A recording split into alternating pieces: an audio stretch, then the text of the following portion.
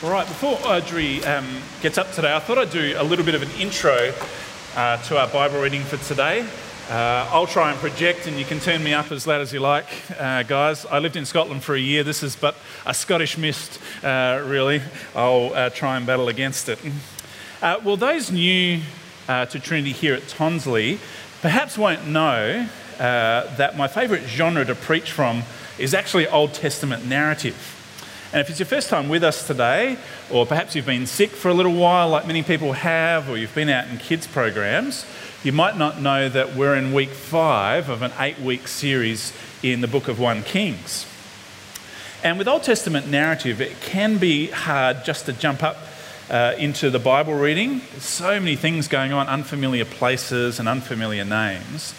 And if you just jump straight in, like I've been listening to the series along online, like Cam said a few weeks ago, it can feel like you're jumping into episode 5 of season 3 of some sort of long-running drama on Netflix. So before we go to the Bible reading today, this was really helpful for me to do and hopefully helpful for you. Here's the kind of Netflix kind of previously in Real Kings of Jerusalem kind of flashback to let you know what's going on as we head into today's reading. As 1 King started off, King David handed over the reins to his son Solomon at the start of the book. And Solomon's reign kind of starts off pretty well. He's wise. Under his leadership, the temple is built in Jerusalem and he dedicates it. And God appears to him in chapter 9 and says, "If you walk before me, as your father David did, with integrity and upright heart, following my commands, your throne will be established forever. And if not, if Solomon instead leads them off into worshipping other gods, God says that Israel will be cut off.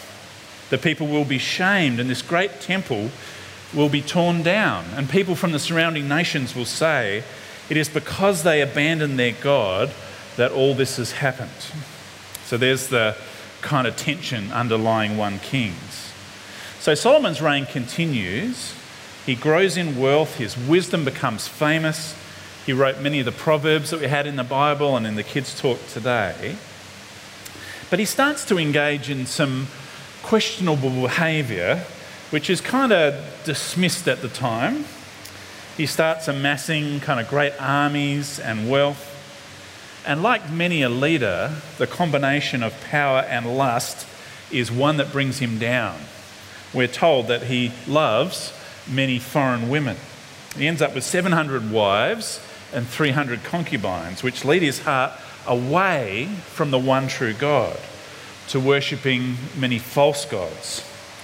God is understandably not pleased, so he raises up adversaries for Solomon, and amidst them, and probably his most important enemy, is a guy named Jeroboam. He's one of Solomon's servants, a capable guy who rises to a position of influence and power, and one day he's walking along the road and a prophet, Ahijah, comes to meet him alone in the country. Ahijah takes off his robe, tears it into 12 pieces and says to Jeroboam, "Take for yourself 10 pieces, representing the 10 tribes that God is going to tear from Solomon and his descendants because of his outrageous worshipping of other gods, not walking in God's ways and not doing what is right." Ahijah says Solomon is going to get only Jerusalem, which is sort of part of the city-state belonging to Benjamin. It's kind of not mentioned in the narrative, and you can kind of be led to believe that the author of 1 Kings couldn't count to 12, but it's Benjamin and Judah kind of form the southern kingdom, and then the 10 tribes in the north. And later Solomon dies, and Rehoboam, his son, begins to rule in his place. And so we come to today's reading, where the big question is, what kind of transition of power is this going to be? Will Rehoboam do what is right and walk in God's ways and follow his statutes and rule well? And now, just a heads up, it's a little bit challenging for us as a reader because we have Jeroboam and Rehoboam featuring in the next story, and it's pretty easy to get confused who's who. So my little memory aid this week to keep in mind who's who is to think of Royal Rehoboam. Think of the letter R. royal Rehoboam. He's Solomon's son, the rightful heir. So when you hear Rehoboam, remember the letter R, royal Rehoboam, and Jeroboam, he's the other one, he's the servant.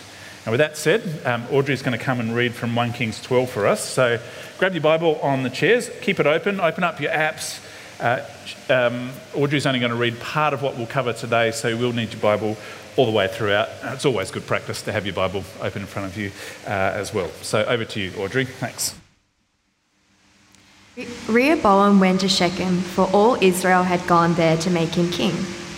When Jeroboam, son of Nebat, heard this, he was still in Egypt, where he had fled from King Solomon. He returned from Egypt. So they sent for Jeroboam, and he and the whole assembly of Israel went to Rehoboam and said to him, "Your father put a heavy yoke on us, but now lighten the harsh labor and the heavy yoke he put on us, and we will serve you." Rehoboam answered, "Go away for 3 days and then come back to me."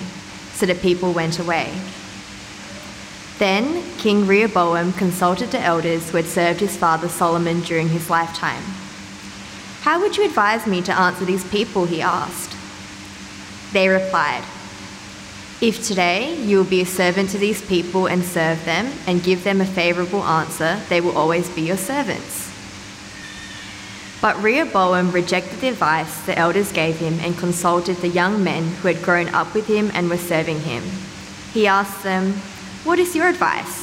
How should we answer these people who say to me, 'Lighten the yoke your father put on us'?" The young men who had grown up with him replied, "These people have said to you, 'Your father put a heavy yoke on us, but make our yoke lighter.' Now tell them, 'My little finger is thicker than my father's waist.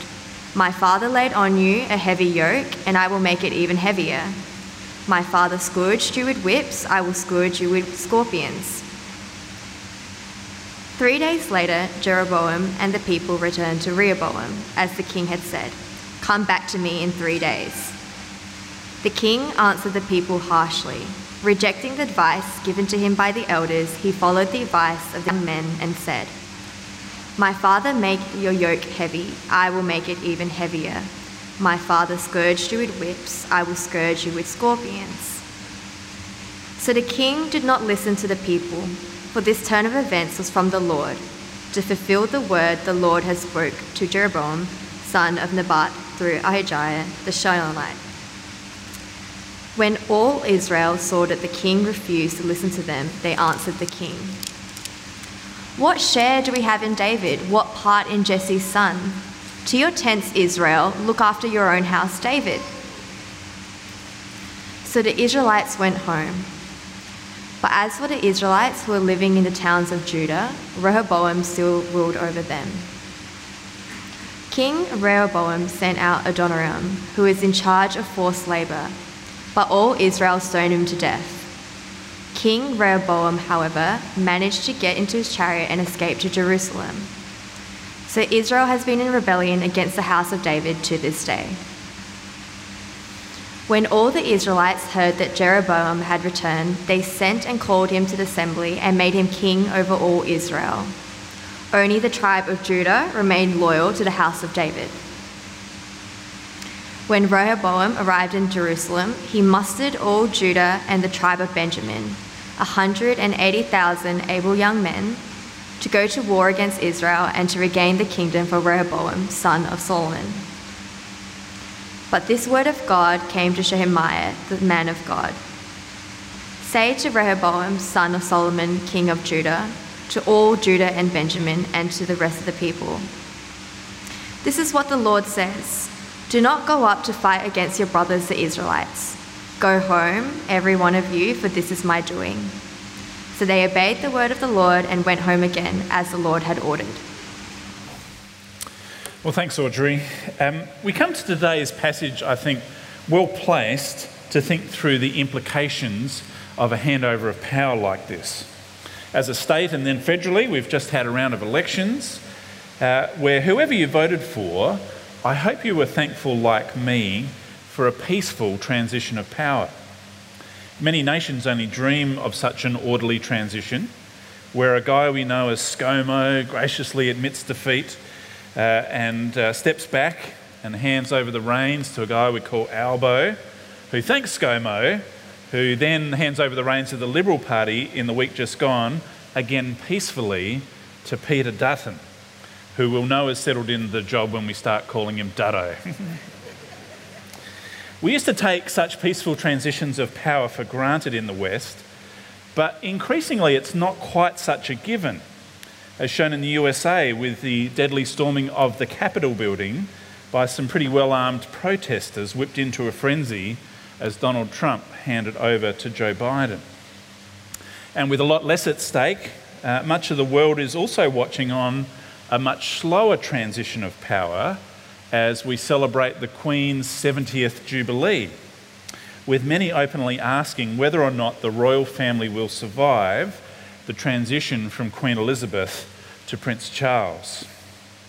Or with declining power, will it fold in the coming years and decades like so many royal families have in countries around the world, sometimes peacefully and sometimes with bloodshed?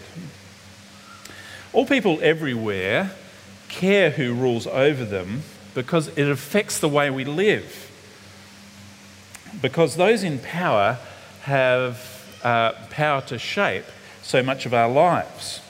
So we're all sitting here today thinking, well, how will this new government deal with the rise in the cost of living? What's going to happen with taxes, housing prices, the health system? How will Penny Wong and the government deal with all the issues with China in the South Pacific? And as we think of leaders, we're generally kind of repulsed by leaders who use their power for their own glory, yet we're drawn to people who risk losing it all for the sake of others, to make a meaningful and lasting difference to those who have little power in our world. And just considering these things for a moment helps us kind of get in the mindset and transport ourselves back to the tension that would have been in the air after Solomon's death, as people waited to see how Rehoboam would wield power. And as we dive into the story, there's much we can learn from living wisely in our own days, and my hope is that we can enlarge our love and appreciation for our own King Jesus, and particularly today in the way he uses power. And if you're here today checking out who Jesus is, welcome. We're really glad you're here. We plant new churches like this with the goal of sharing who Jesus is with many and sharing why we love him and why we willingly and joyfully live under Jesus' gracious rule. So my hope for you today is that you'll understand some new things about how God has worked through history, and that you'll also appreciate new things about Jesus and be drawn to him. We're heading into kind of a new section now of 1 Kings, and with some notable exceptions to the rule, the general trajectory from here is downwards from Solomon onwards as we press through 1 Kings into 2 Kings. And as the coming sort of spate of kings, kind of good use of power decreases, God, you'll see, increasingly raises up wise prophets to hold them to account and to declare to the people that faithful living is still possible amidst all the chaos that ensues. And against this backdrop, as the whole country waits to see what kind of ruler Rehoboam will be, as so much depends of it, we read that the whole country heads to Shechem for the coronation of Rehoboam as king. And as Jeroboam, living in Egypt due to his fear of Solomon that we read about last week, hears of all of this, he returns and he's sent for by the people who still hold him in some esteem, it seems. And they go to Rehoboam together, the whole country, Jeroboam included, and in verse 4 say, "Your father put a heavy yoke on us, but now lighten the harsh labour and heavy yoke he put on us, and we will serve you." Rehoboam says, "Well, I'll think about it. Come back in 3 days." So can you kind of imagine the tension in the air as so many from Israel, I assume at least representatively, all of Israel gathers, they're camping out under the stars, awaiting to see how Rehoboam will use power. What will Solomon's son Rehoboam do? We see in the book of Proverbs, where so much of Solomon's wisdom from his early days is recorded, we often see this kind of beautiful picture of a father teaching his son, quite literally Solomon to Rehoboam, what it means to live and rule with the wisdom of God. Will he follow the wisdom of God, knowing Proverbs close to his heart, like Proverbs 8:15 to 17? We'll just pop it up on the screen, thanks Rob. Will he kind of come with this worldview where God says in Proverbs 8, "By me kings reign and rulers issue decrees that are just. By me, says God, princes govern and nobles, all who rule the earth. I love those who love me, and those who seek me find me." Will he embody the wisdom that made Solomon so famous in his early years? From Proverbs like Proverbs 11 verse 17. "Those who are kind benefit themselves, but the cruel bring ruin upon themselves." Will Rehoboam kind of listen to, as the son to one of the wisest guys who ever lived? Will he listen to his father from his early years, or will he follow the particularly bad example of his father in his latter years, using his power to lay a heavy yoke on his people for his own riches and glory? Rehoboam consults the elders who have served under Solomon and asks them what they'll do. And their wisdom, verse 7 in today's passage, is insightful. They replied, "If today you will be a servant to these people and serve them and give them a favourable answer, they will always be your servants." These elders knew something that has remained true in God's wisdom, that to lead is to serve for the sake of others. Whereas the younger men, who you can kind of imagine them rolling with Jeroboam for many years, effectively say, "Let's turn up the heat on how much we expect from the people and strike fear into their hearts."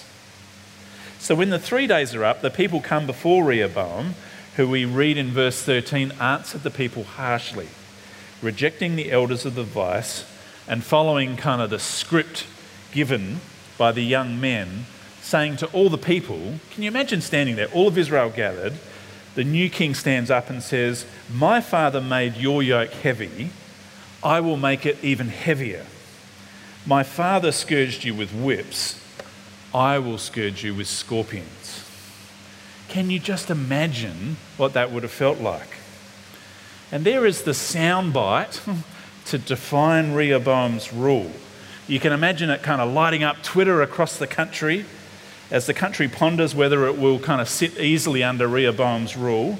You can imagine the kind of corflute signs on every second tree around the country, with, just like they do these days, with the unflattering painting of Rehoboam with a double chin, holding a whip in one hand and a scorpion in the other, with a Liberal Party tagline, something along the lines like, "Life won't be ho-hum under Rehoboam." It doesn't rhyme easily. I challenge you to find a better one. I mean, I find Bill Shorten's zingers funny, so it's perhaps not a high bar to jump over. But you can kind of, this is the tagline that defines Rehoboam's rule. And the people declare their dissatisfaction with their hereditary line of David and their desire to depart, saying to the king, verse 16, here's a way to bring some tension. What share do we have in David? That's kind of saying, what share do we have in the royal line? What part in Jesse's son? To your tents, Israel. Look after your own house, David. And they head home. For those in Judah and Benjamin alongside it, where the king ruled from Jerusalem, Rehoboam, sort of the southern part of the kingdom, Rehoboam rules there. But as he looks north, he kind of decides to roll out with his strong man Adoniram, to subdue the 10 northern tribes. And as we read, his kind of hard man with him is killed, and the king only escapes back to Jerusalem thanks to some pretty epic chariot driving. So I can imagine kind of the chase through the streets there as he gets back into the city. And the 10 northern tribes, now referred to as Israel, remain in rebellion to Rehoboam, now ruling in the south, kind of known from this point as Judah.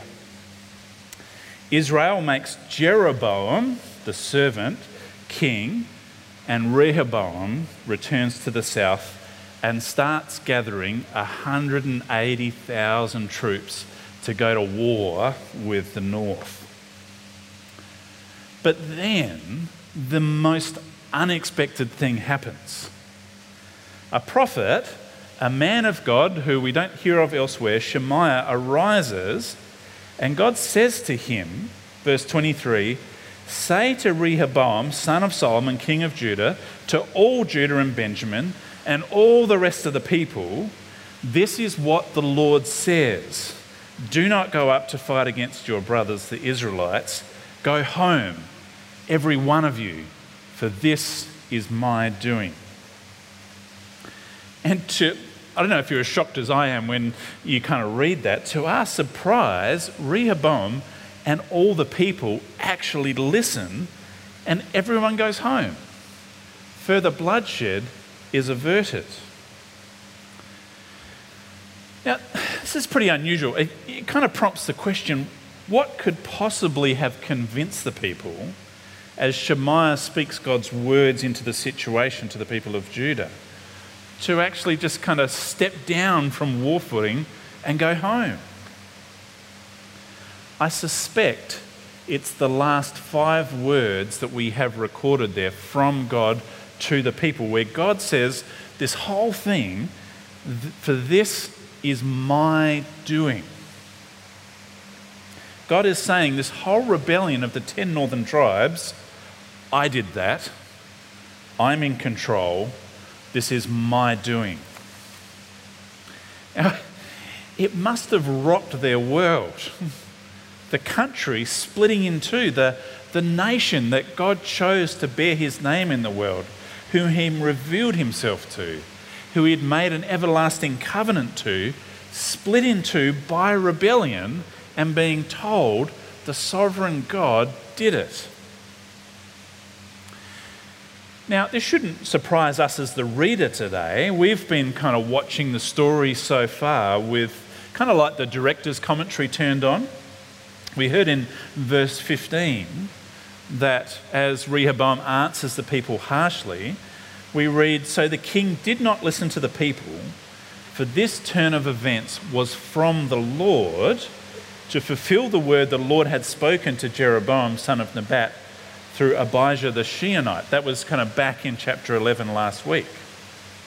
Ahijah, a robe-tearing prophet that I included in the recap, all of this is taking place because God is tearing 10 tribes from Solomon's line of hereditary rule. What appears to be utter chaos in the kingdom of God, bitterly tearing the nation in two, is God's work. God remains totally in control. And there's much for us to ponder here. But before we do, let's have a brief look at Jeroboam. We didn't read this far, so have your Bibles in front of you. Remember, if you were here last week, God spoke to him, Jeroboam, through Abijah back in chapter 11:38, and he said, "If you do whatever I command," I think I might have this on screen actually, or maybe I don't. Anyway, this is what he said to Abijah in chapter 11:38. He said, "If you do whatever I command you and walk in obedience to me, and do what is right in my eyes by obeying my decrees and commands, as David my servant did, I will be with you. I will build you a dynasty as enduring as the one I built for David, and I will give Israel to you." So hopefully it's becoming pretty clear as you've moved through 1 Kings. The role of a king is to walk in obedience to God, doing right in his own eyes. And as in any role of leadership, the reason you ask leaders to do that is because you want all the people to follow. That was the role of God's people then, and it is the role of God's people today, to walk in obedience to God, obeying his decrees. So what does Jeroboam do? Well, let's have a look from verse 25 on. After fortifying a few things, practical necessities, working out where he's going to live, he says, verse 26, Jeroboam thought to himself, the kingdom will now likely revert to the house of David if these people go up to offer sacrifices to the temple of the Lord in Jerusalem. They'd be crossing territory from the north to the south. So he sees this and sort of thinks, well, they will again give their allegiance to the Lord Rehoboam, king of Judah. They will kill me and return to King Rehoboam. And to our horror, we read that he makes 2 golden calves and says to the people, here are your gods, Israel, who brought you up out of Egypt. What is disguised as a sympathetic concern for people having to walk too far to worship God is simply a political maneuver. Jeroboam likewise does not trust in God's promises and has no intent to walk in his ways. Jeroboam, like many after him, will profess faithfulness to God simply because he finds God useful to meet his own ends. Things decline further as Jeroboam simply makes up a religious system, re-establishing shrines to other gods in the high places, appointing pretty much anyone who puts their hand up to be a priest, writing a new religious calendar of festivals to make people feel like they're not missing out on what's going on in Judah, offering sacrifices to golden calves. And as you read how this chapter closes, it's all about the months kind of Jeroboam chooses for all this. It's all about the altars he makes, his festivals, run by the guys he puts in place. He completely rejects God's revealed will about the place, time, and people required to sacrifice and worship to him. Politics triumphs. God's will, his revealed will, is completely ignored. Now, if you've been with us in this series, you'll probably have got the vibe already that the kings in our stories have many shortcomings and point us to the need of our greater King Jesus. But there are so many facets to explore on why that is the case. So many angles from which we can appreciate new things about Jesus. And the most obvious, I think, from today's passage is that as Jesus strode this earth, he started a revolution when it comes to wielding power. It rocked the very foundation of how power works in our world when he said, Mark 10, I might have this one up on the screen, Rob. I should have made notes to myself on these things. Mark 10:42. This is Jesus speaking now. He said, you know that those who are regarded as rulers of the Gentiles lord it over them, and their high officials exercise authority over them. But not so with you. Instead, speaking to his disciples, he says, whoever wants to become great among you must be your servant. And whoever wants to be the first must be slave of all. For even the Son of Man did not come to be served, but to serve and to give his life as a ransom for many. Now, I think it might not seem as radical as it first did. Such has Jesus' influence been over many years since he first said this. You think of someone like many of us are celebrating the Queen's 70th Jubilee. Many would say she's been a picture of a life dedicated to service. Someone whose life has been shaped by Jesus.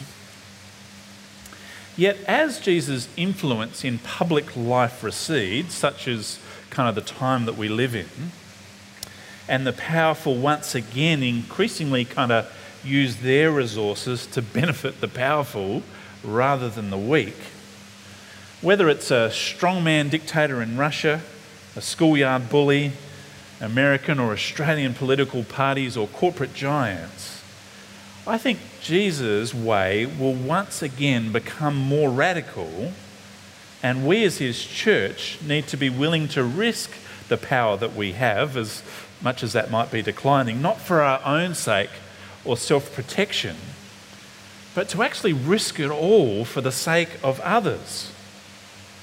To proclaim to our world that its only real hope lies in a day yet to come where all glory, all honour and power are in the hands of Jesus, the one who serves.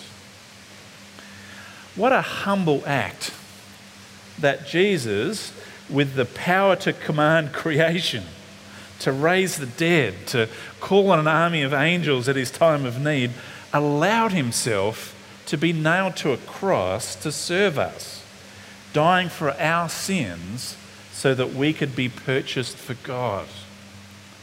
What a servant. What a wonderful Saviour who redefines greatness in his kingdom, who use their power, large or small, to serve others. As we think of what lessons we have to learn from our kind of three kings that we've looked at today, Jesus shows us what Rehoboam missed: servant leadership. Rehoboam's elders told him point blank, if today you will be a servant to these people and serve them and give them a favourable answer, they will always be your servants.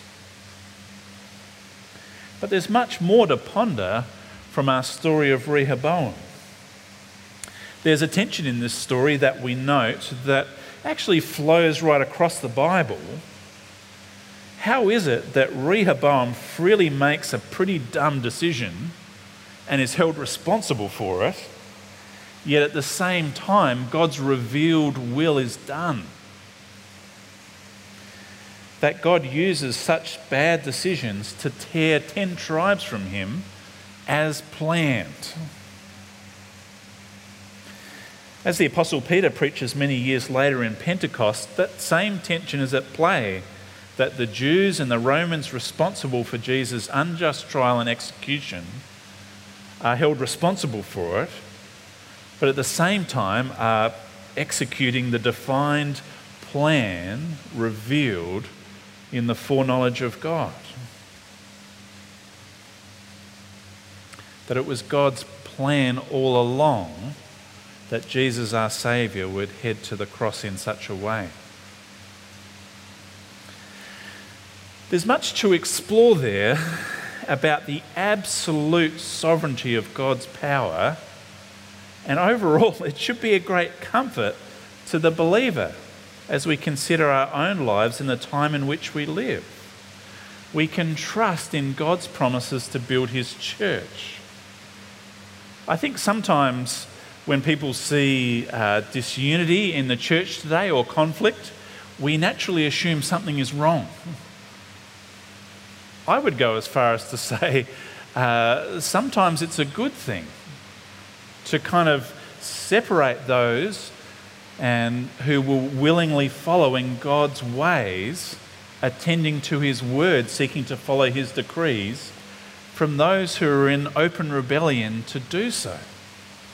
I don't think we need to assume something is wrong. I think we should assume God's sovereign power is still at work and be attentive to our own church, our own lives, our own understanding of the Bible, that we are doing what we can to be attentive to God's words and to God's ways, knowing that God is sovereign, sometimes even in chaos, like he was as he separated the 10 tribes of the north from the south, as he sometimes separates those who claim the name Christian today.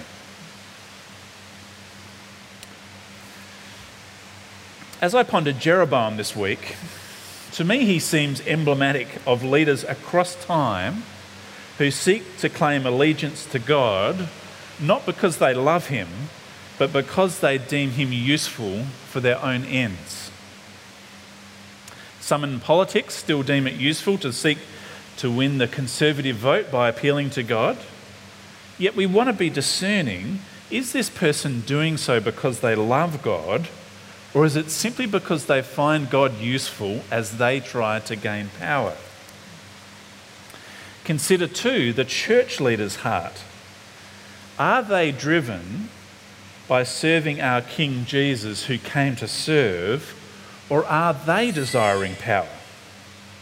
As a church network, we have a great gospel ambition to see many come to know the life and eternity-changing good news about Jesus, who laid down his life to purchase people for God. We have great ambitions for this church. We have room to grow. We have plans to reach out to many and young adults and uni students and youth and all people in the area. There's great gospel ambition behind this church. But you have to acknowledge the danger up front that almost imperceptibly, it's easy for that gospel ambition to morph into a quest for building our own kingdom, our own regard, our own influence. We must be people attentive to the heart who cultivate a heart that loves Jesus, that follow him in serving others, and expect to see humble servants shepherding the flock, not powerful leaders.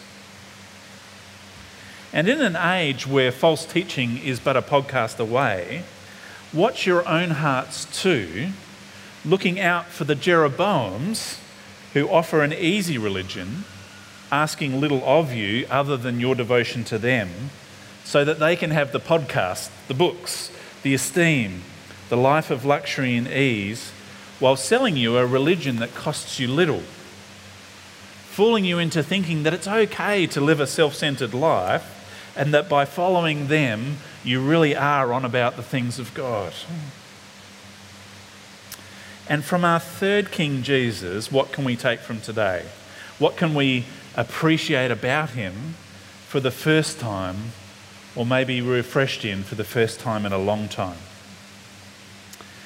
For me, as I reflected on the heavy yoke Rehoboam placed on his people, causing this whole mess, it brought Jesus' words to mind, "Come to me, all you who are weary and burdened, and I will give you rest. Take my yoke upon you and learn from me, for I am gentle and humble in heart, and you will find rest for your souls. For my yoke is easy and my burden is light." Jesus, as he used his limitless power to serve us, lifts from us the burden of sin. Jesus lifts from us the weariness of living in the shadow of death.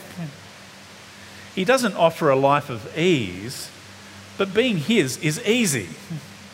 He's paid the price for our sin to give us a place in his family forever.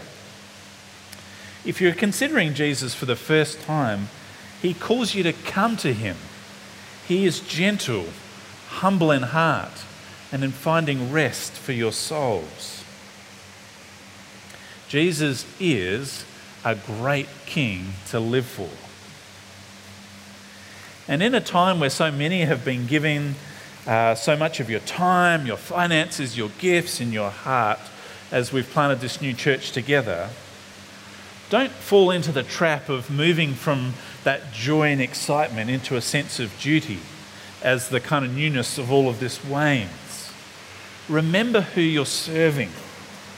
Be encouraged by the reminder that our King, who will one day have all glory and honour, is the one who serves. And until the day when we all see glory and power rightly used as the true servant King, we serve him today out of love. Our gentle King, our humble King, our servant King Jesus. Love for Christ really is the death of duty, so that we can serve him joyfully from the heart and for all of our days until we see him face to face. Let's close today in prayer. Dear Heavenly Father, thanks so much for your word to us. Thank you so much for the book of 1 Kings and what we can see about how power is used in our world And we thank you so much for the contrast it provides to the way Jesus uses power. The revolution he started as he came not to be served, but to serve and to offer his life as a ransom for many, heading willingly to the cross to serve us, to lift from us the heavy burden of sin, the weariness of living under the shadow of death, so that we can serve him knowing that we are yours now and forever. Please help us to serve the one who serves joyfully from the heart, and to be a church that is always humbly submitting to your word and to your revealed will, seeking to walk in your ways all of our days as we follow our great King and most wonderful Saviour, Jesus. And it's in his precious and very powerful name we pray. Amen.